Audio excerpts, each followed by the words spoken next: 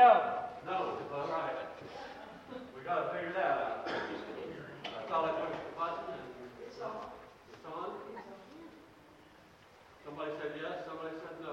Who do I listen?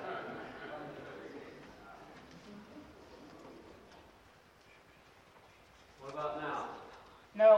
You hear me now? I don't know. I'm pushing the button, Keith. It's not coming on. There it is. There it is. I think it came on then. There you go. I seen the red light. That tells me.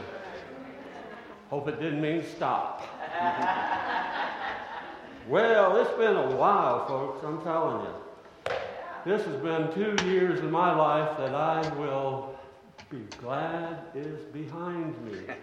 I don't know what's ahead, but I don't think it could get any worse. But you never know. We had the COVID, and then when the COVID is coming down and it's just about over with, then I started having all kinds of health issues. And the doctors, years ago I went through radiation, and that was no longer working, so then they started playing with meds, and I was in a mess. I mean, a real mess. I could hardly get out of bed. My wife would have to walk me up the hall to the living room just so I could get up, and it was just terrible, But I want to say, one Sunday morning while we were watching, we've been faithful watching the service. Thank God that the service have been online. Thank God for that. And so we're watching online one Sunday, and Pastor prayed for me specifically. He called out my name, and from that point on, things started getting better. I wish I could say, and I felt the touch of the Lord that day. I wish I could say that I was completely healed, but I can't say that. And I'm not one of those people that, I don't have to talk God in, to healing me. I don't have to say I'm healed before He heals me. I can be truthful about it and say, this is where I'm at. And I'm telling you, it's a lot better than it was. Now, the doctors would like to take the credit for it because they changed the meds, and maybe that's what it is. I don't know. I don't really care. However God did it, He did it. Yeah. And so now I'm on a different med, and we're going to try it till the end because it's not doing what the doctor wants it to do, and so he's probably going to change it again. It doesn't sound exciting to me, but because when they start changing it, it's like, oh boy, here we go. But you pray that He'll find the right formula. I pray that this works, and when we're done with this, we can move forward. But we'll see. Whatever it is, we'll deal with it. And I was just telling Carol before the service, one thing this 2 years has taught me, or has really made real to me, the worst thing about hell is going to be that people are separated from God for all of eternity.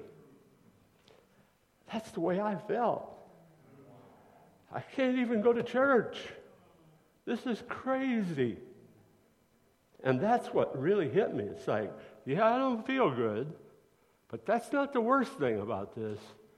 The worst thing about this is I don't get to be with God's people like I'm used to. I told her that, in the 50-odd years that my wife had been married, notice I said odd so I didn't get in trouble.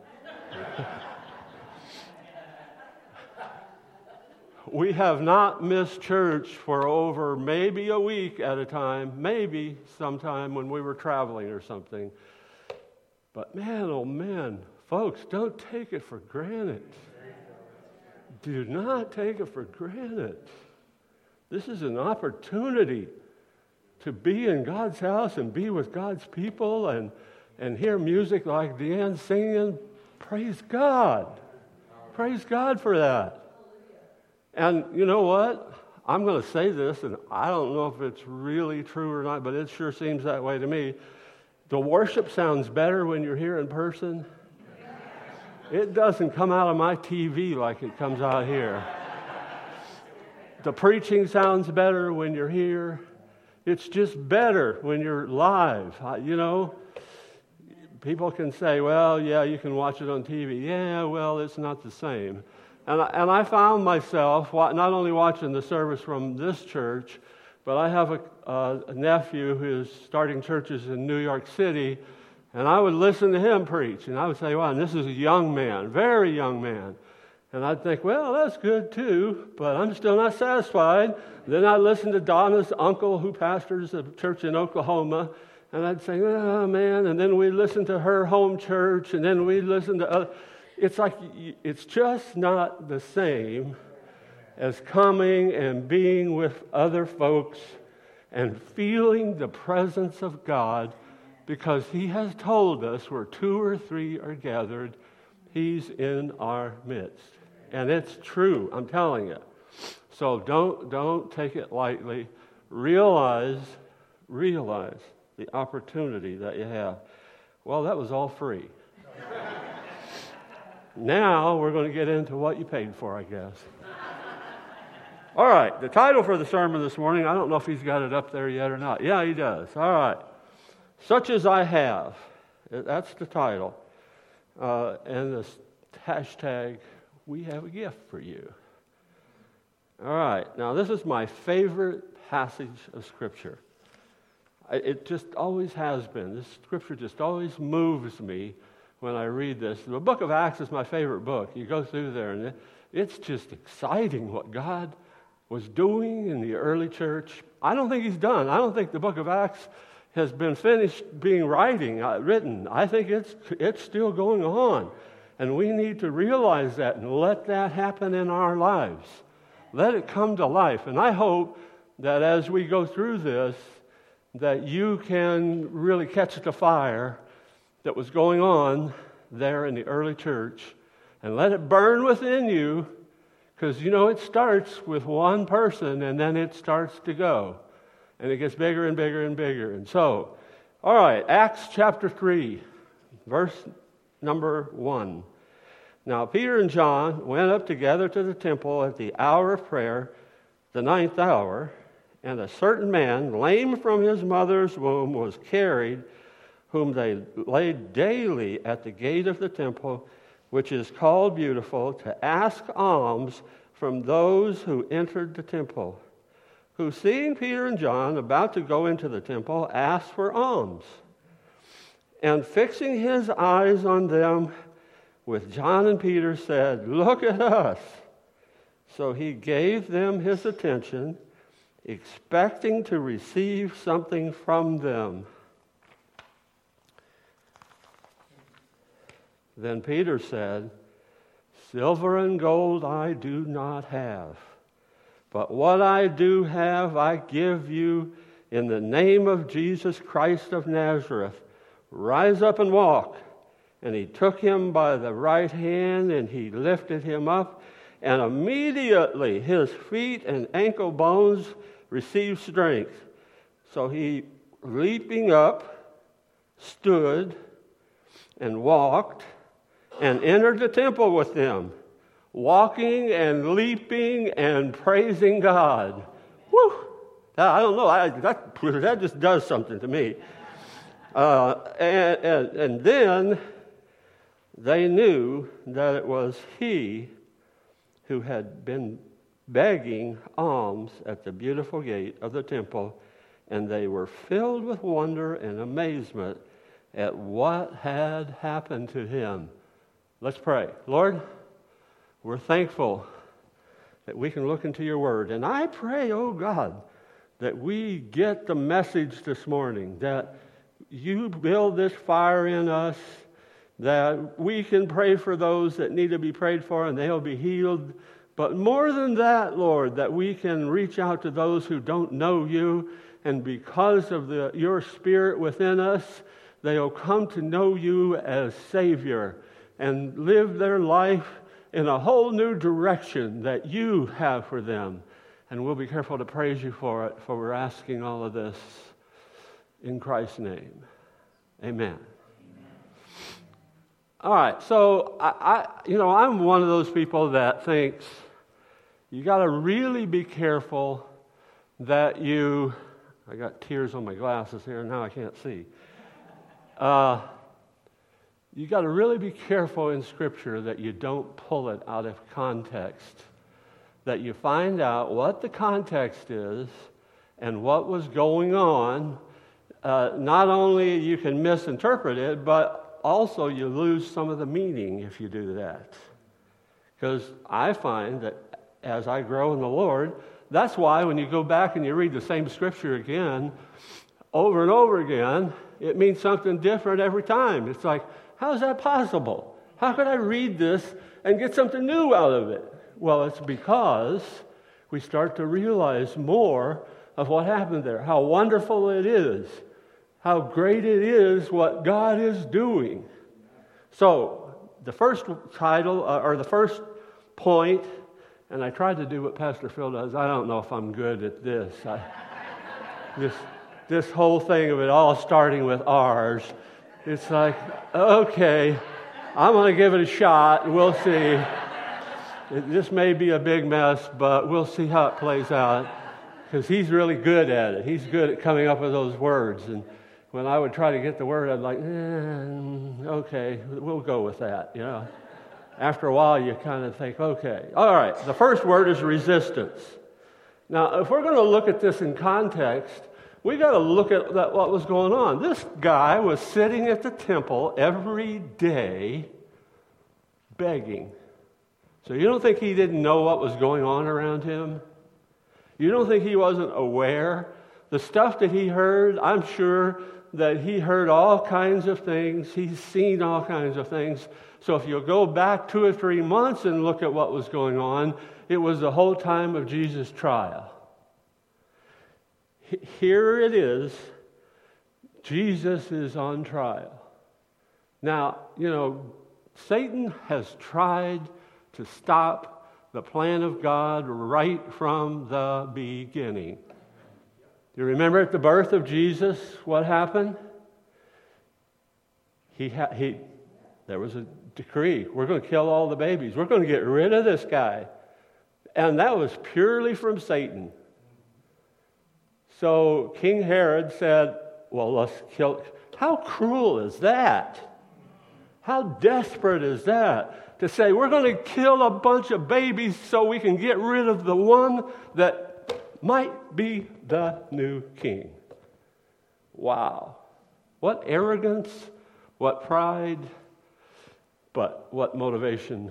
Now, you know, we've had some evil things happen around us.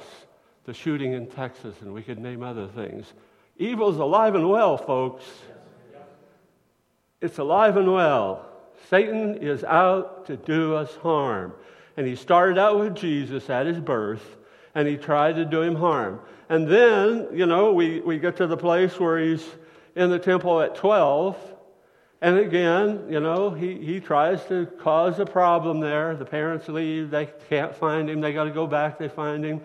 I can't even imagine what my dad would do if he had to come back and pick me up after 3 days. I just can't even imagine. So I don't know what went on between Joseph and Jesus on that one.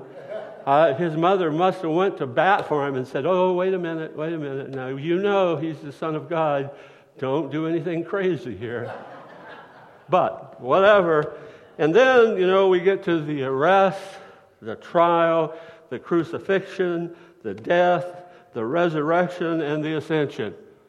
Now, think about this poor guy that's crippled sitting there at the gate, and he's watching all this go on. He had to see it. He had to know. He had to realize what is happening. He had to realize the hate that the Jewish religious leaders had for Jesus. They hated him. And why did they hate him? Because he was stealing their thunder.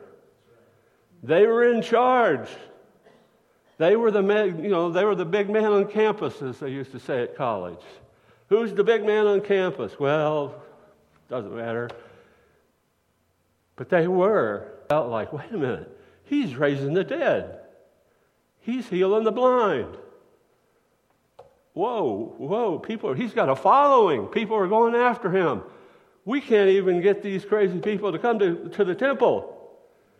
And he goes out on the hillside and preaches, and they all go out there. We got to get this guy stopped. He's threatening us. He's threatening our livelihood. He's threatening our power. He's threatening who we are. Wow. Does that sound familiar to you when you look around what's happening in our country and you hear what people are doing and saying? They're intimidated. Let's get Jesus out of the schools. Let's get him. Let's limit these churches. Let's do what we need to do to stop this Jesus thing. It's just amazing to me that Satan is still trying to stop God's plan. He opposed Jesus. You remember at the temptation what he said to Jesus? Come on, if you're the Son of God, throw yourself off of this temple. Come on, show me what you got. Jesus said, no, I'm not going to do that. He said, well, turn these stones into bread. Come on, do something. And then the crowning one to me is when he says to Jesus, if you'll just bow down and worship me, you don't have to go to Calvary. You don't have to pay the price. I'll give it all to you. But you got to worship me. Whoa. He was going for blood on that one. He was like, okay, come on, Jesus.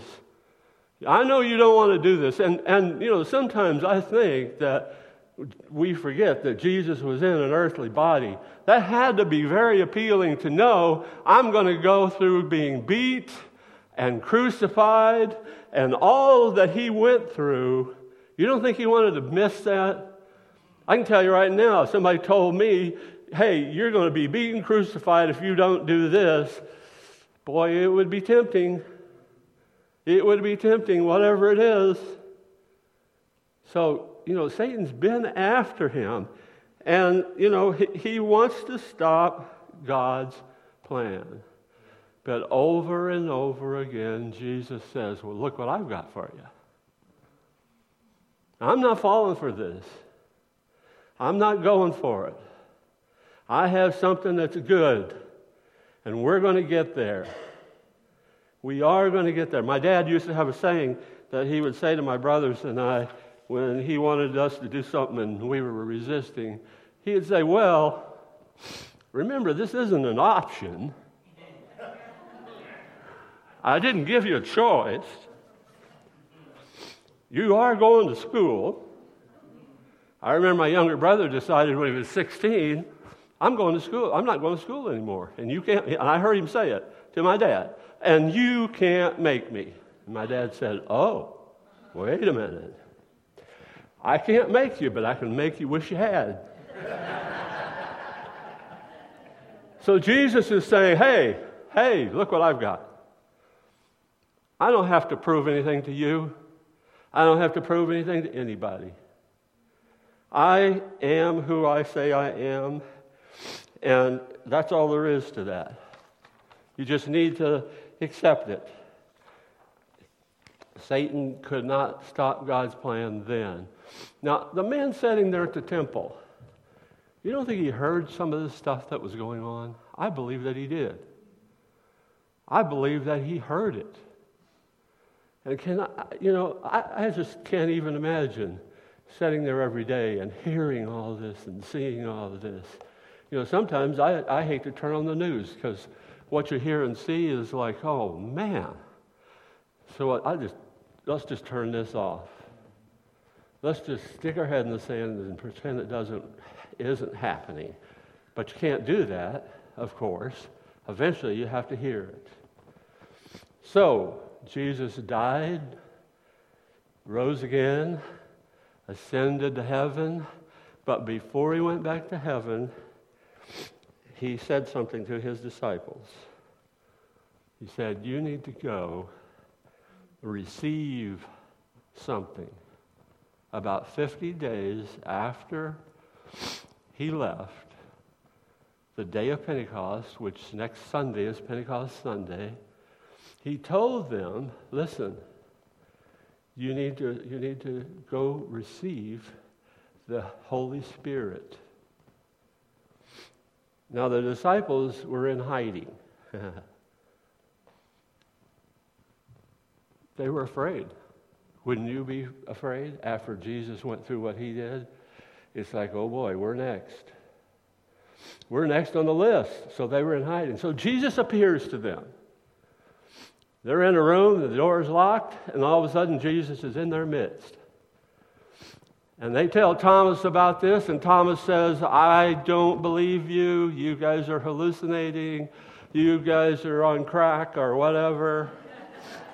Whatever the drug of the day was. You've been drinking. You've been smoking something. Whatever it is, I'm not believing it until I see it with my own eyes, till I can touch his hands and see his side. And Jesus came to them again. Read that passage of Scripture.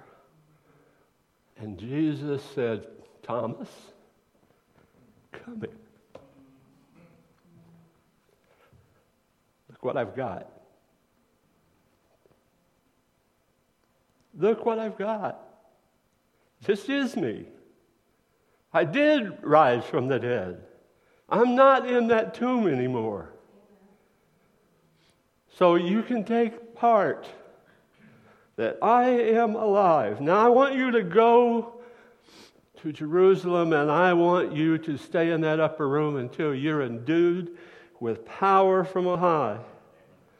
So that's what they did. They went to Jerusalem. I don't know what the room was like. I imagine in my mind this big room like this, and there's 120 of them packed in there. They're waiting to hear from God. And all of a sudden, they do hear from God. All of a sudden, there's a rushing, mighty wind. And then there's tongues of fire seated on each one of the people in the room. And then they all begin to speak in tongues. Praise God for that. Now, the only one of those signs that we see on in Scripture is the speaking in tongues. That's why I believe, and that's why the Assemblies of God teach, that the initial evidence of being filled with the Holy Spirit is speaking in tongues. Because of that. But you know what? I remember as a young man going to college, I was thinking, man, if I can just get all these people to speak in tongues when I preach, and it'll be wonderful. And one of the professors said, the greatest thing about being filled with the Spirit is not speaking in tongues. That's great. That's wonderful. That'll happen. But that's not what's great. What's great is the love for Jesus is stronger than it's ever been before, and it makes you a witness. Because you have experienced this, you will become a witness. Because you have a fire burning inside of you that causes you to reach out to those that are lost, and you try to help them come to know Jesus. You show them the love of God. That's the deeper thing. Now, after this happens, then Peter, he knows how to get in the middle of things. He's not afraid to. Sometimes that's good, sometimes that's bad, but he's not afraid to. So he gets up and he preaches. And he preaches with such anointing. Do you remember what happened? Somebody whispered it, I think. 3,000 people got saved. Now, that's a revival, folks. If I would ever preach and 3,000 people would get saved, I'd say, God, get me out here now, because I'm not going to get any better than this. That's not going to happen. So it says, over 3,000 were saved. Man, oh man. So we see the results of what happened on the day of Pentecost was now we have 3,000 people saved. Think about that now. And these people are fired up because they've seen the fire in the disciples. And I'm thinking that the religious leaders and the Romans are thinking, oh no. Because they had to hear about this. Here we go again. We thought we had got rid of this problem. We thought we had killed Jesus off and that was over and done with. And now we have his disciples that are up preaching and they have 3,000 followers now. Where's this going to go to? He preaches one sermon and he has 3,000. So I'm sure they're saying, oh no. No. We got to put a lid on this. We got to stop this. But God wants to say, such as I have. And that's where we get back to this 40-year-old sitting at the gate beautiful. Imagine all of your life, people have to carry you and seat you there so you can make a living. He couldn't make a living for himself any other way. So they had to seat him there and let him beg. That was the way of the society then. If you couldn't go to work, then okay, you can beg. Now, okay, so they bring him there, they seat him there. He's begging for his living. How horrible is that? I hate to ask people for an offering sometime when I was pastoring. I hate to, money is just a real touchy thing. But here he has to sit there every day and say, hey, what about some help here, dude? Come on, help me out. Come on. And I know, you drive down the street and you come to the traffic light and here's the guy at the door of your car begging for money, and then you go around the corner and you see him getting his Bentley and drive off, and it's like, whoa, wait a minute. And then you hear him on social media bragging about, I can make more money out there begging on the street than I can working at a job. And you say, well, man, oh man, I'm not giving to those people anymore. But you know what? My thoughts have changed about that. My thoughts go to, okay, if God tells me to give to this person, I'm going to give to them. If they misuse it, guess what? Guess who they're going to have to answer to? And I hope, and I'd like to tell some of them, listen, if you're trying to pull a scam here, you just tried to scam God. So, do what you got to do. Do you want my money or not?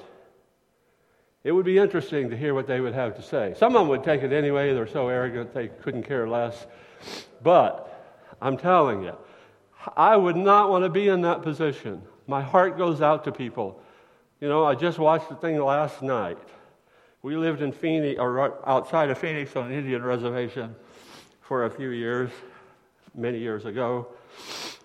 And they were saying that in Phoenix there's 3,000 homeless people living on the street in downtown Phoenix. And they're going through there talking to them. And it's sad. It's sad. These people have no job. They have no hope. They have no home. Some of them lost their home. They've lost everything they've got. They try to get help. And they're camped outside the homeless center that's full to the brim. Can't take any more people in because the regulations say, no, you can only have so many in here. And so here they are, sleeping on the street. So my heart goes out to those people. It really does. But we see this is where this guy's at.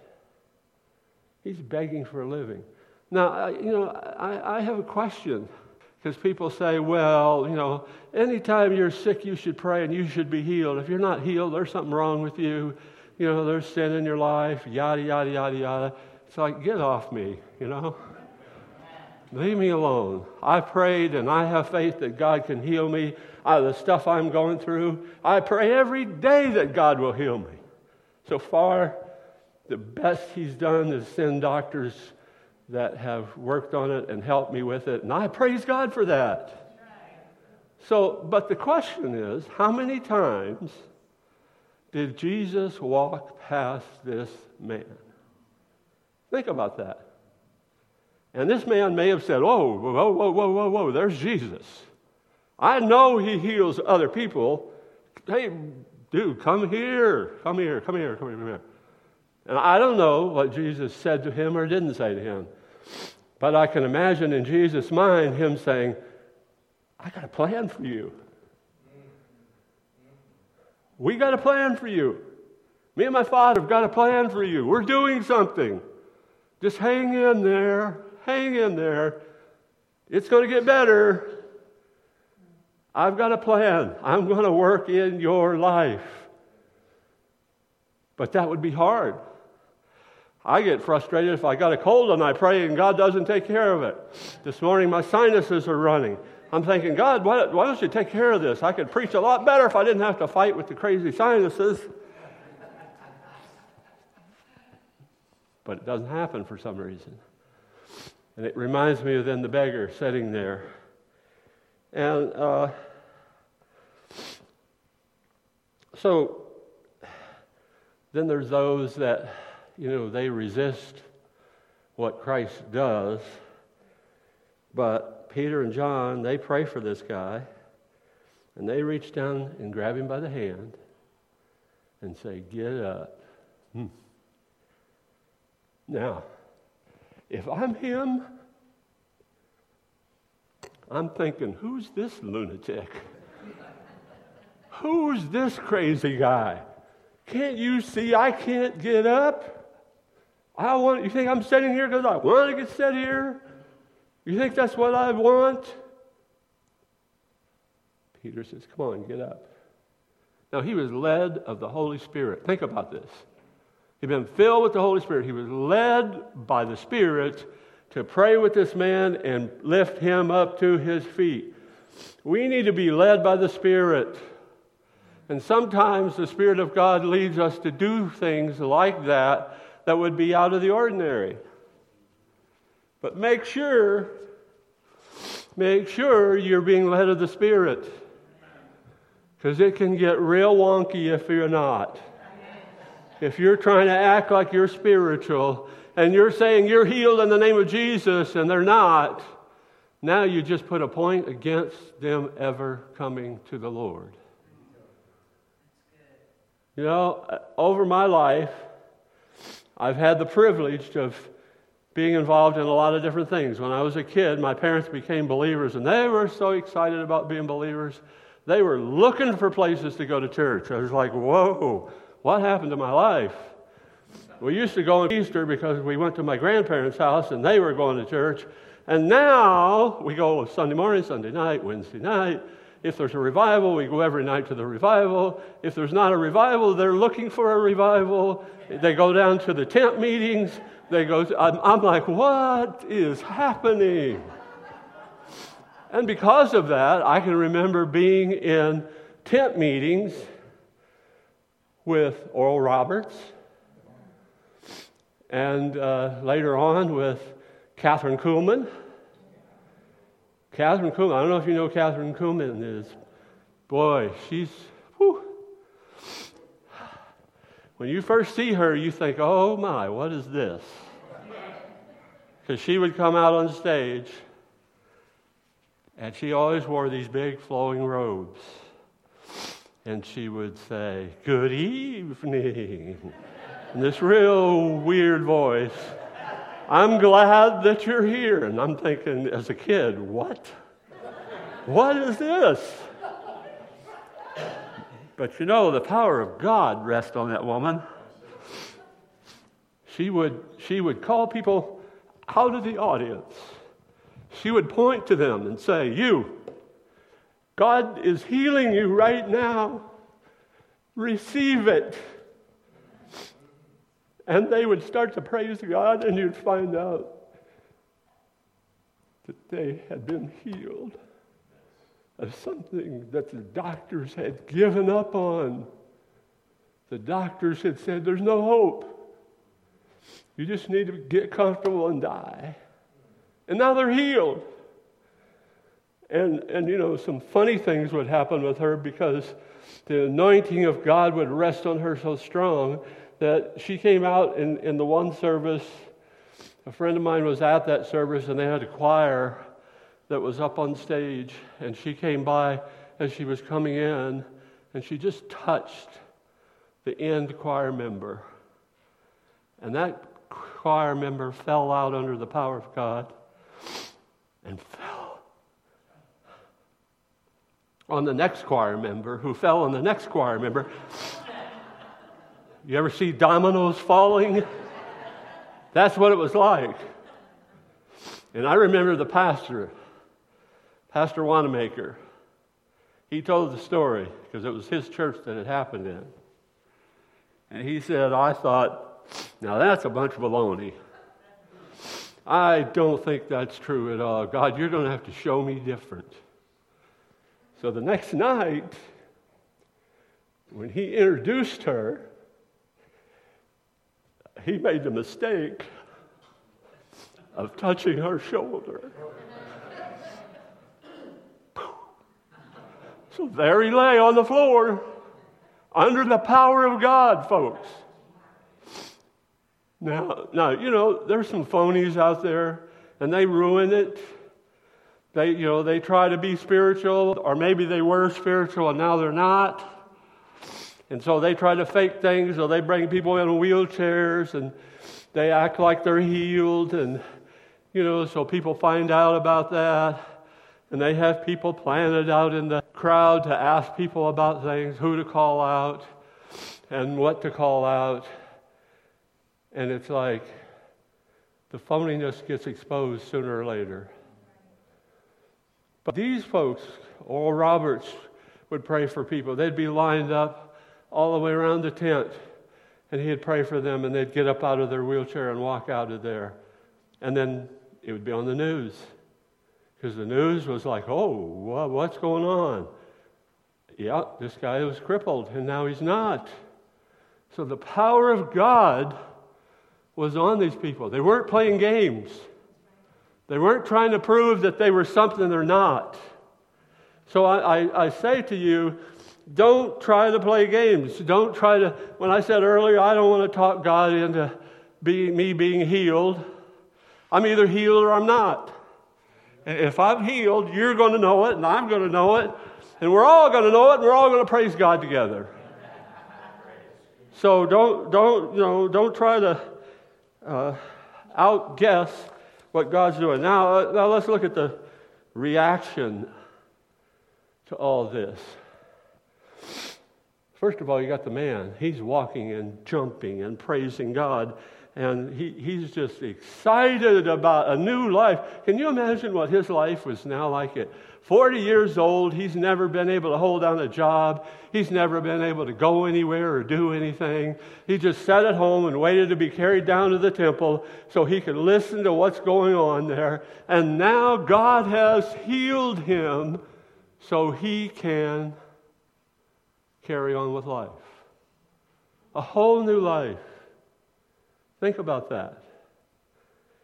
And then the rest of the crowd that were around, they recognized, whoa, wait a minute. That's the beggar guy. That's the guy that for the last 40 years has sat out in front of the temple and begged for his life, begged for his living. Whoa, what's going on here? What is happening? And guess what? Brother Peter said, all right, I got to explain this to you people. I didn't do it. Jesus did it. And do you remember what happened then? 5,000 people became believers. Wow. God's doing something bigger. It's great that this guy got healed, but God had a much bigger plan. Sometimes we get so focused on this little thing that we want or we need or we think would be marvelous if God would do it, and God's saying, not now, wait. It's not time for it. I'll get to that when it's time, but it's not time, wait, because I have a bigger plan in mind. I've got something I'm trying to accomplish. And we need to be able to sit back and say, okay, God, I don't understand this. I don't understand my health. I don't get it. It just seems like it's crazy to me. But then I have to say, okay, God, I'm yours, and you do what you're going to do. And I don't know how you're going to use this. You know, my doctors, all three of them are believers. And I sit and talk with them about things. And, they've said, well, like coming back to church, I had to talk them into it. Because they're so afraid that I'm going to get something. Not COVID. Thank God I haven't had COVID. And I didn't get it because I stayed away, I think that's why. But they said, okay. The first one said, okay, you can go to church if you'll wear a mask and you don't do a lot of handshaking or any handshaking. If you wash your hands, if you're real careful, you can go to church. And I thought, that's a bunch of baloney. So I asked the second one when I seen them. I said, what about going to church? Well, I don't recommend it because there's too many people around. But if you'll wear a mask and not shake hands and be careful, then I guess okay. So I thought, come on, you guys. You guys must have conspired to put that plan together. So then I went to the third one. Guess what? Wear a mask. Don't shake hands. Be really careful because the medication you're on compromises your system, and because it compromises your system, you're vulnerable to all kinds of things. So I said, you know what? If I have to wear a mask to go to church, then I'm coming to church. And I'm sure that some of you, maybe all of you, thought, oh, he's afraid of COVID. Oh, no, it's not COVID. It's anything. That's the crazy thing about this. The flu, anything. He says, I don't want you having anything that'll run your system down farther. I want you to be healed. So we see that, the 5,000, I got off on the sidetrack there, sorry. We see that 5,000 people were saved. Now the religious leaders, if you read on in the book of Acts, they're furious. They're furious. Because here we go again. This Jesus stuff is starting all over again. We need to stop this. Get Peter and John in here and let's talk to them. Why did you heal? How did you heal this man? Well, we did it in the name of Jesus. I don't want you preaching this Jesus anymore. I want you to stop this right now. I want you to cut it out. If you don't cut it out, and they were afraid to do anything else, because there's 5,000 people that are now believers that were not believers, plus the 3,000 before, so you've got 10,000 people that are saying, oh no, you better not touch him or we'll come after you. They'd get a riot on their hands. So they decided, well, we're just going to warn them and we're going to let them go and we're going to tell them, don't be preaching this Jesus stuff. Stop it. And they went out and Peter said to them, well, leave it to Peter. Well, whether it's right or not, you got to decide what's right for you. But for us, we're going to do what the Lord has told us to do. Because we have something that the people need. And we're going to continue giving them what they need. Such as I have, I give unto you. Now, I'm going to close. I know I've went on and on. Probably a lot longer than I should. I told somebody earlier, you're in for it. I haven't preached in a couple years, so you're going to get the full load. I'm going to do it while I can. But the question is, what do you need from Jesus? He's still working in lives today. And if there's any need that you have, whether it's physical, mental, emotional, financial, whatever it is, He wants to meet you. He wants to touch your life. And I'm going to ask you to do something. I know this is a little different than Pastor does it, but he took the chance of letting me preach, so I'll take the consequences. If you have a need in your life, whatever it is, I want you to just stand up right now. Just stand up right where you're at. Don't wait. Don't hesitate. Stand up. Come on, there's some standing already. Come on. All right. There's some more. I'm not going to drag this out. I'm not one of those that thinks, well, if I just drag it out, they'll get up. Now, folks, look around. Look around at the people that you see. I'm not trying to hide this from you. I'm not trying to make them, shame them or anything like that. But you know that these people need you to pray for them. And I would ask you to go and pray for them, but I don't know. Sometimes people are embarrassed by that, so I'm going to pray. And I pray that God will touch you wherever you're at in this service. Just receive it from the Lord right now. I feel like the Holy Spirit is ministering. Don't miss it. Don't miss an opportunity to receive from the Lord. Let's pray. Lord, we are thankful. We are thankful that we can come to you in prayer. We're thankful that this is something that's very meaningful. This is something that brings victory in our life. And you see the needs that are represented by these people that are standing. I don't know what those are, but I know you know all about it, Lord. It hasn't shocked you. It hasn't confused you. It doesn't dismay you. You want to move in like a flood and meet their need. And so we invite you, Holy Spirit, to do that right now. Meet the need that they have in their life. And we will be careful to praise you and thank you, for we're asking it in the name of your Son, Jesus. Amen. Okay, if you'll sit back down for a minute, I've asked Keith, because it's Memorial Day, I want to close the service